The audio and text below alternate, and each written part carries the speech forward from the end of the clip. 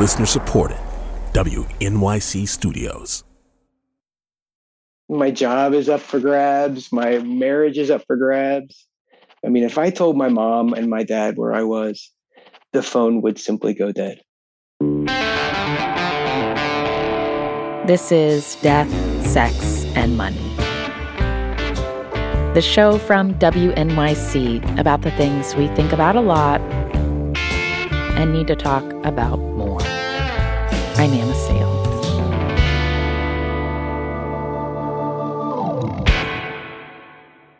In our longest relationships, there are ebbs and flows of closeness, sometimes intentional, sometimes not, depending on what's going on in your life or whether it's easy to be together.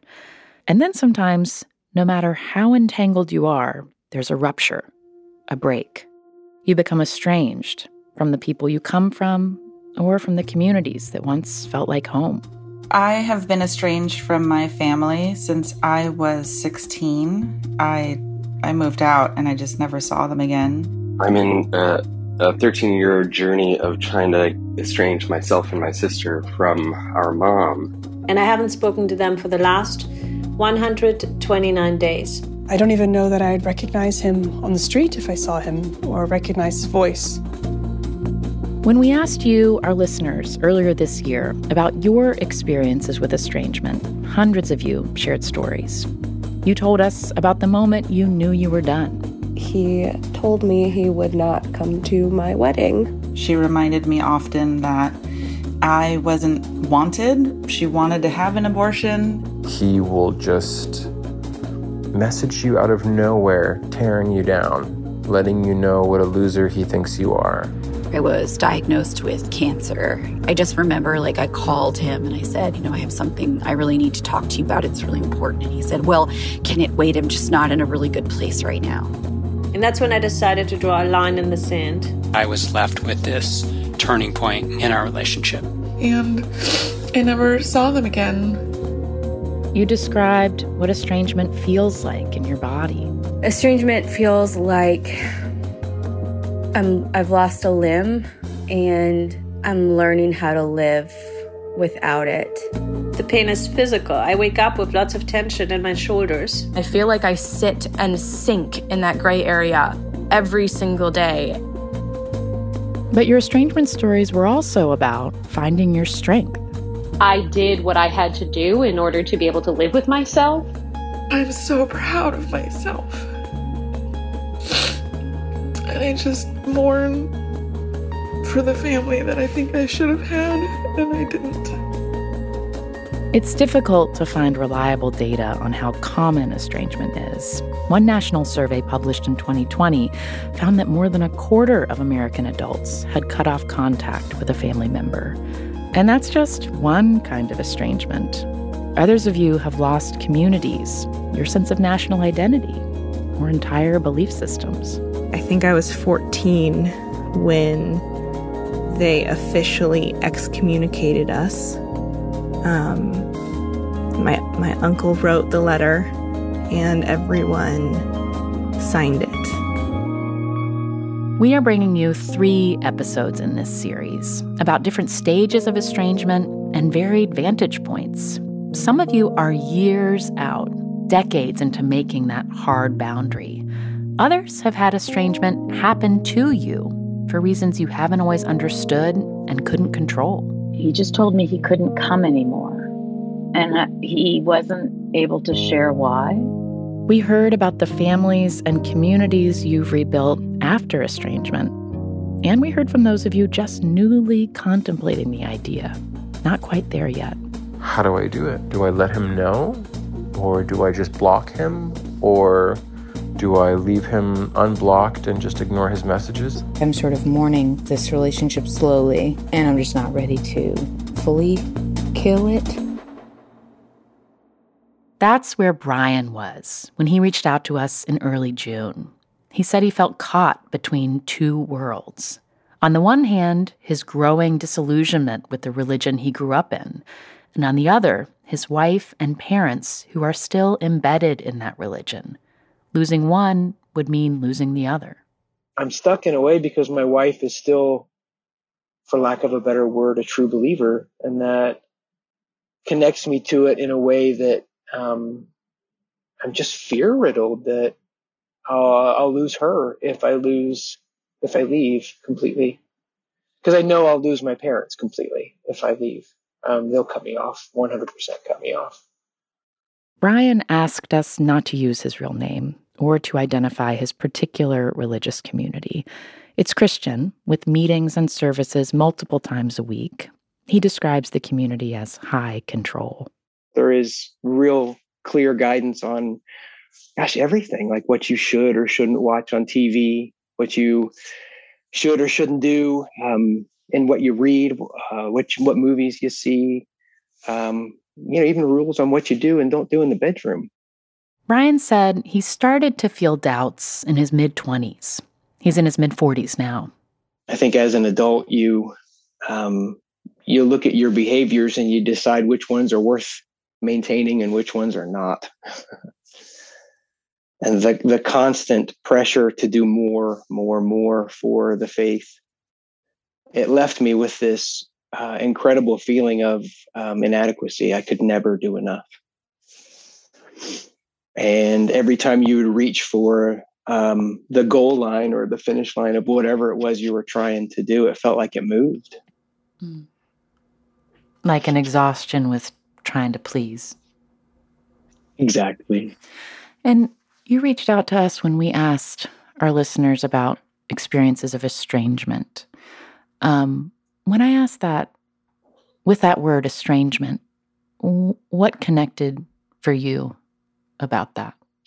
When you're raised from the beginning of your formative thought process in a group like I was or am, your entire life perspective is really kind of built on that as its basis, right? And not just morality; it's what you do with your time, how you plan for your future. Even the definition of the word future is different, right? When you're a devout believer, you believe at any time the end could come, Mm-hmm. And so it's a separation. The estrangement is a separation, not just from my community, but from an entire belief system. You said, I was, and then you corrected yourself and said, I am. What is your current relationship to the church community? I stay in it as much as I have to. And I have to, and the have to is predicated on how much turmoil I want to take on at any given time. I don't want to cause my wife any more stress because of what it would mean for her. And not to mention the fact that the job that I have puts me in touch with or in constant contact with people who are 100% still in that world. And it would, my separation from it would abbreviate or truncate all those relationships. What does your wife know? She knows how I feel about the organization. She knows how I feel about the different beliefs that we've had over the years that I no longer hold on to. I think maybe if the one thing I wish I were a little more transparent with her about is just how kind of done with the day-to-day stuff I want to be. Does she know we're speaking?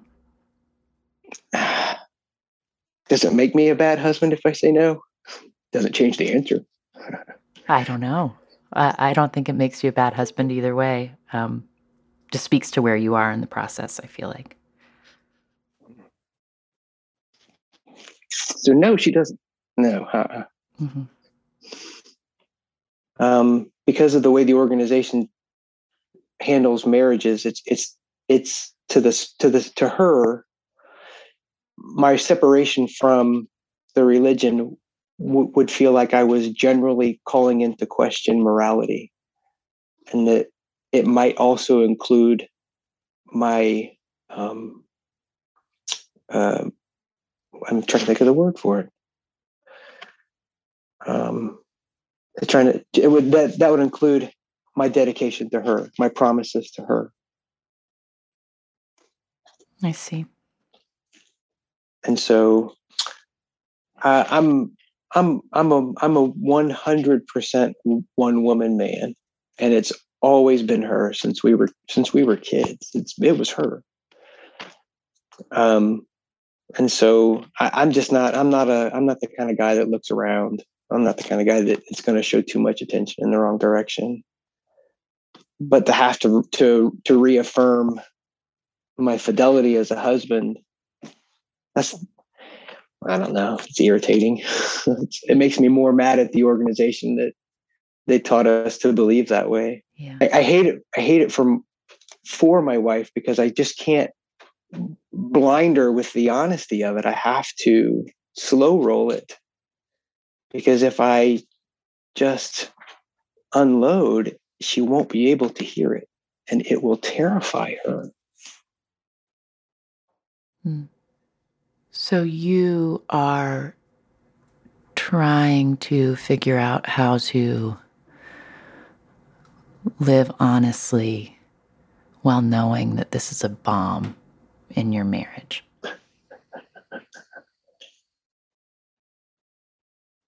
Yeah. And so, I mean, the bomb is a super destructive thing, right? Just tears everything apart all at once. And that's not how this would go.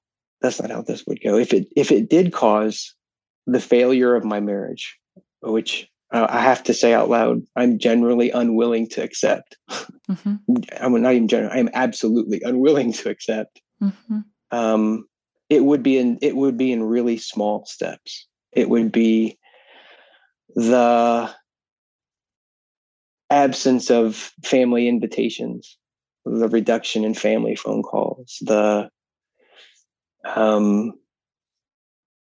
seeing the posts on social media from family members doing things together that we weren't invited to, that would lead to her seeing me as less of an asset to her life and more of a weight.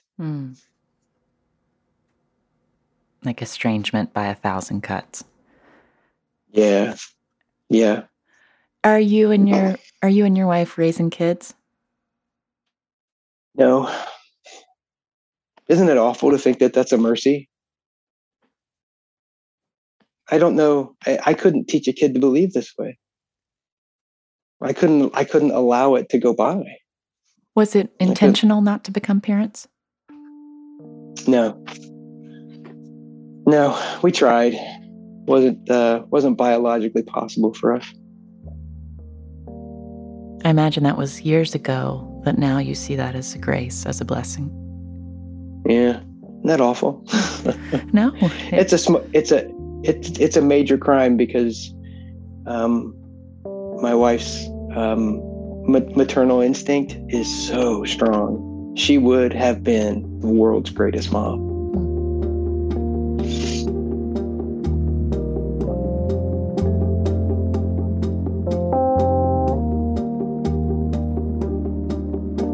Coming up, Brian talks about why he first started feeling alienated from church. I watched my brother struggle with the knowledge that his family felt that he was damned. And I've watched my sister deal with the same, and how that they have broken themselves trying to regain the approval of their families. It broke my brother till he died. And it almost did that to my sister.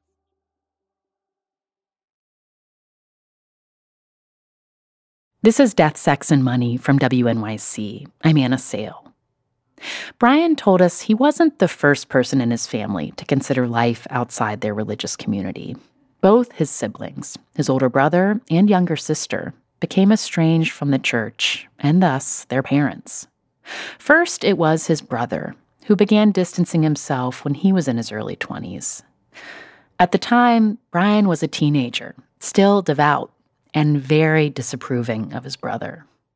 I was always the good kid, and he had all of the pinnings of the rebellious child. And so I just continued to make decisions that I thought mom and dad would be proud of, which put me in the position where my relationship with him there was a lot less communication. There was always this fine point. I remember telling him one time that, I was okay to hang out with him and talk and do whatever. But if he ever mentioned anything that was contrary to our religious upbringing, that was just the end of it. That you couldn't sustain a relationship if he was going to talk to you about that.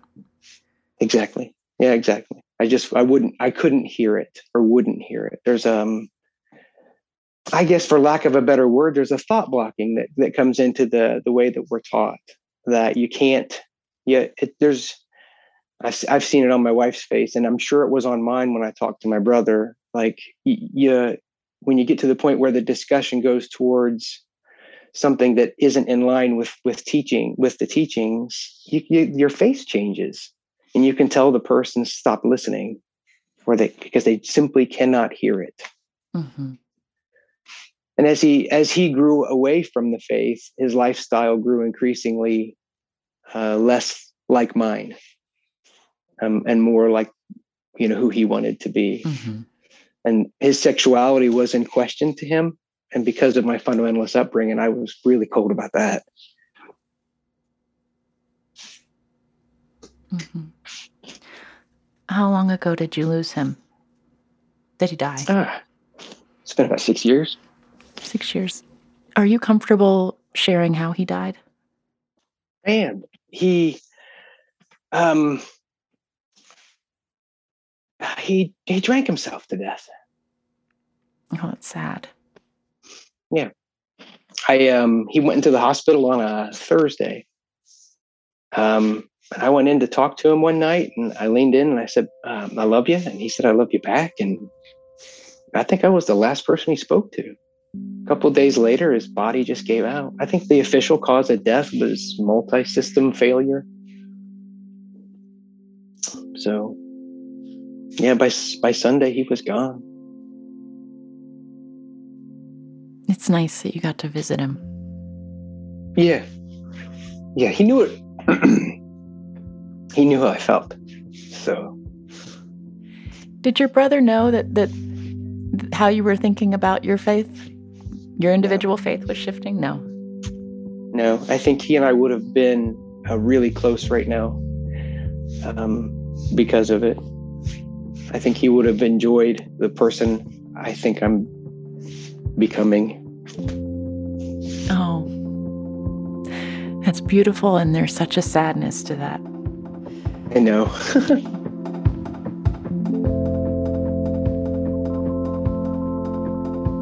When Brian's younger sister left the faith community at 18, their relationship ended more abruptly.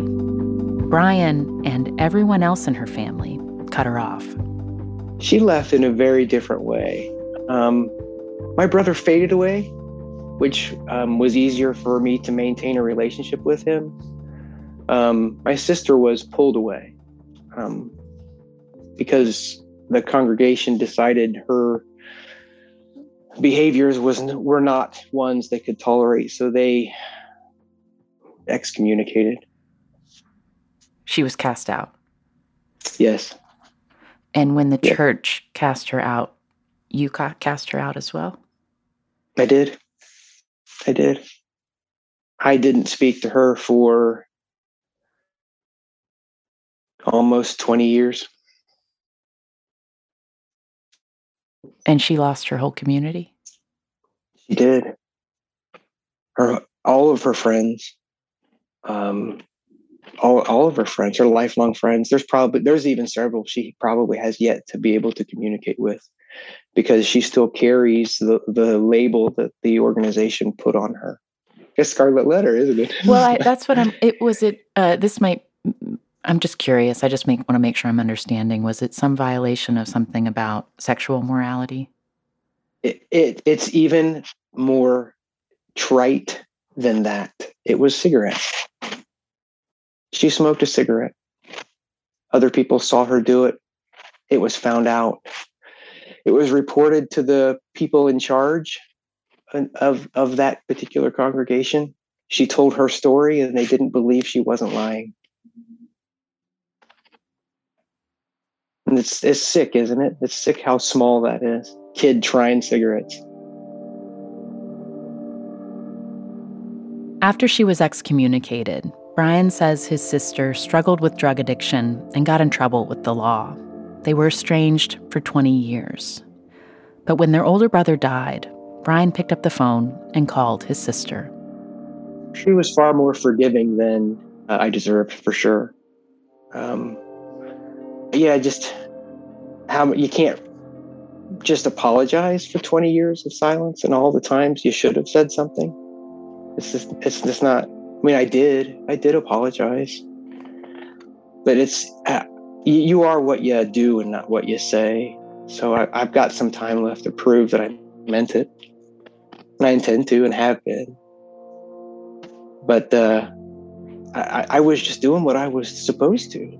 I was doing what was considered to be right. When you're brought up that way, you have to stop believing in what is right or what you thought was right. You have to acknowledge that it wasn't. It just wasn't. It was wrong. Does your sister hold on to any faith? Is she still a believer in some ways in the teachings of the religion you grew up in? No. Is she helping you have language to critique the religion you grew up in?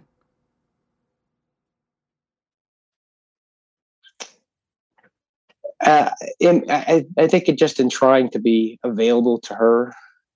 Yeah, I think she's helping me to kind of work around some of the same thought blocks that I had in place. There's a really good friend of mine who was even more involved in the group than I was, who pulled himself out of it and his family. And he and I have kept in really close communication. And that's helped a lot too, is to have someone to talk that out with.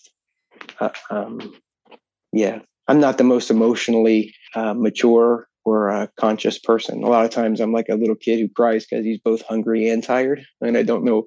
So I'll cry and not know why. And I think he's helped me out a lot with that, knowing why, instead of just being a general wad of anxiety and anger. Is your relationship with this friend secret? No, that's because his family is still nearby, and I'll still bump into them occasionally. But it is known that he's left. Mm-hmm. And because he left and I maintain communication, it puts me on the watch list. And I won't hide that from the religious community, that I am both communicating with my sister and that I am communicating with my friend. I won't hide that. Because to me, that would feel like I was doing the same thing. I owe it to my sister, who I can still prove it to, and I owe it to my brother's memory to not be ashamed of them.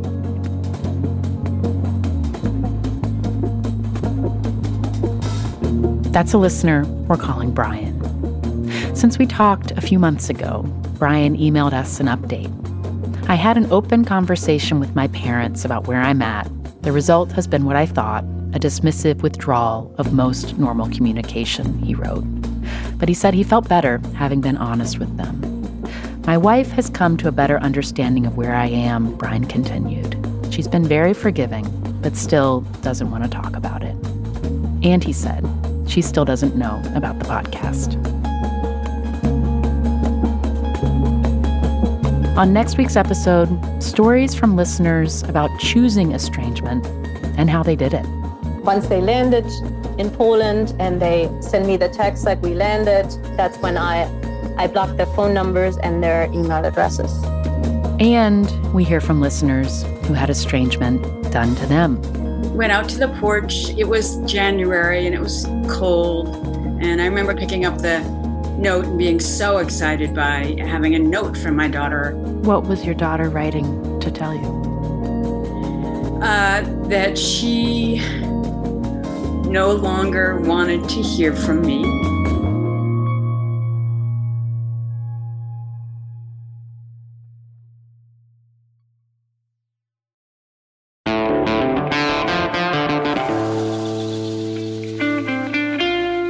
Death, Sex, and Money is a listener-supported production of WNYC Studios in New York.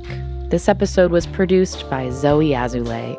The rest of our team is Liliana Maria Percy Ruiz, Affy Yellowduke, Tracy Hunt, Lindsay Foster Thomas, and Andrew Dunn, who composed original music for this series.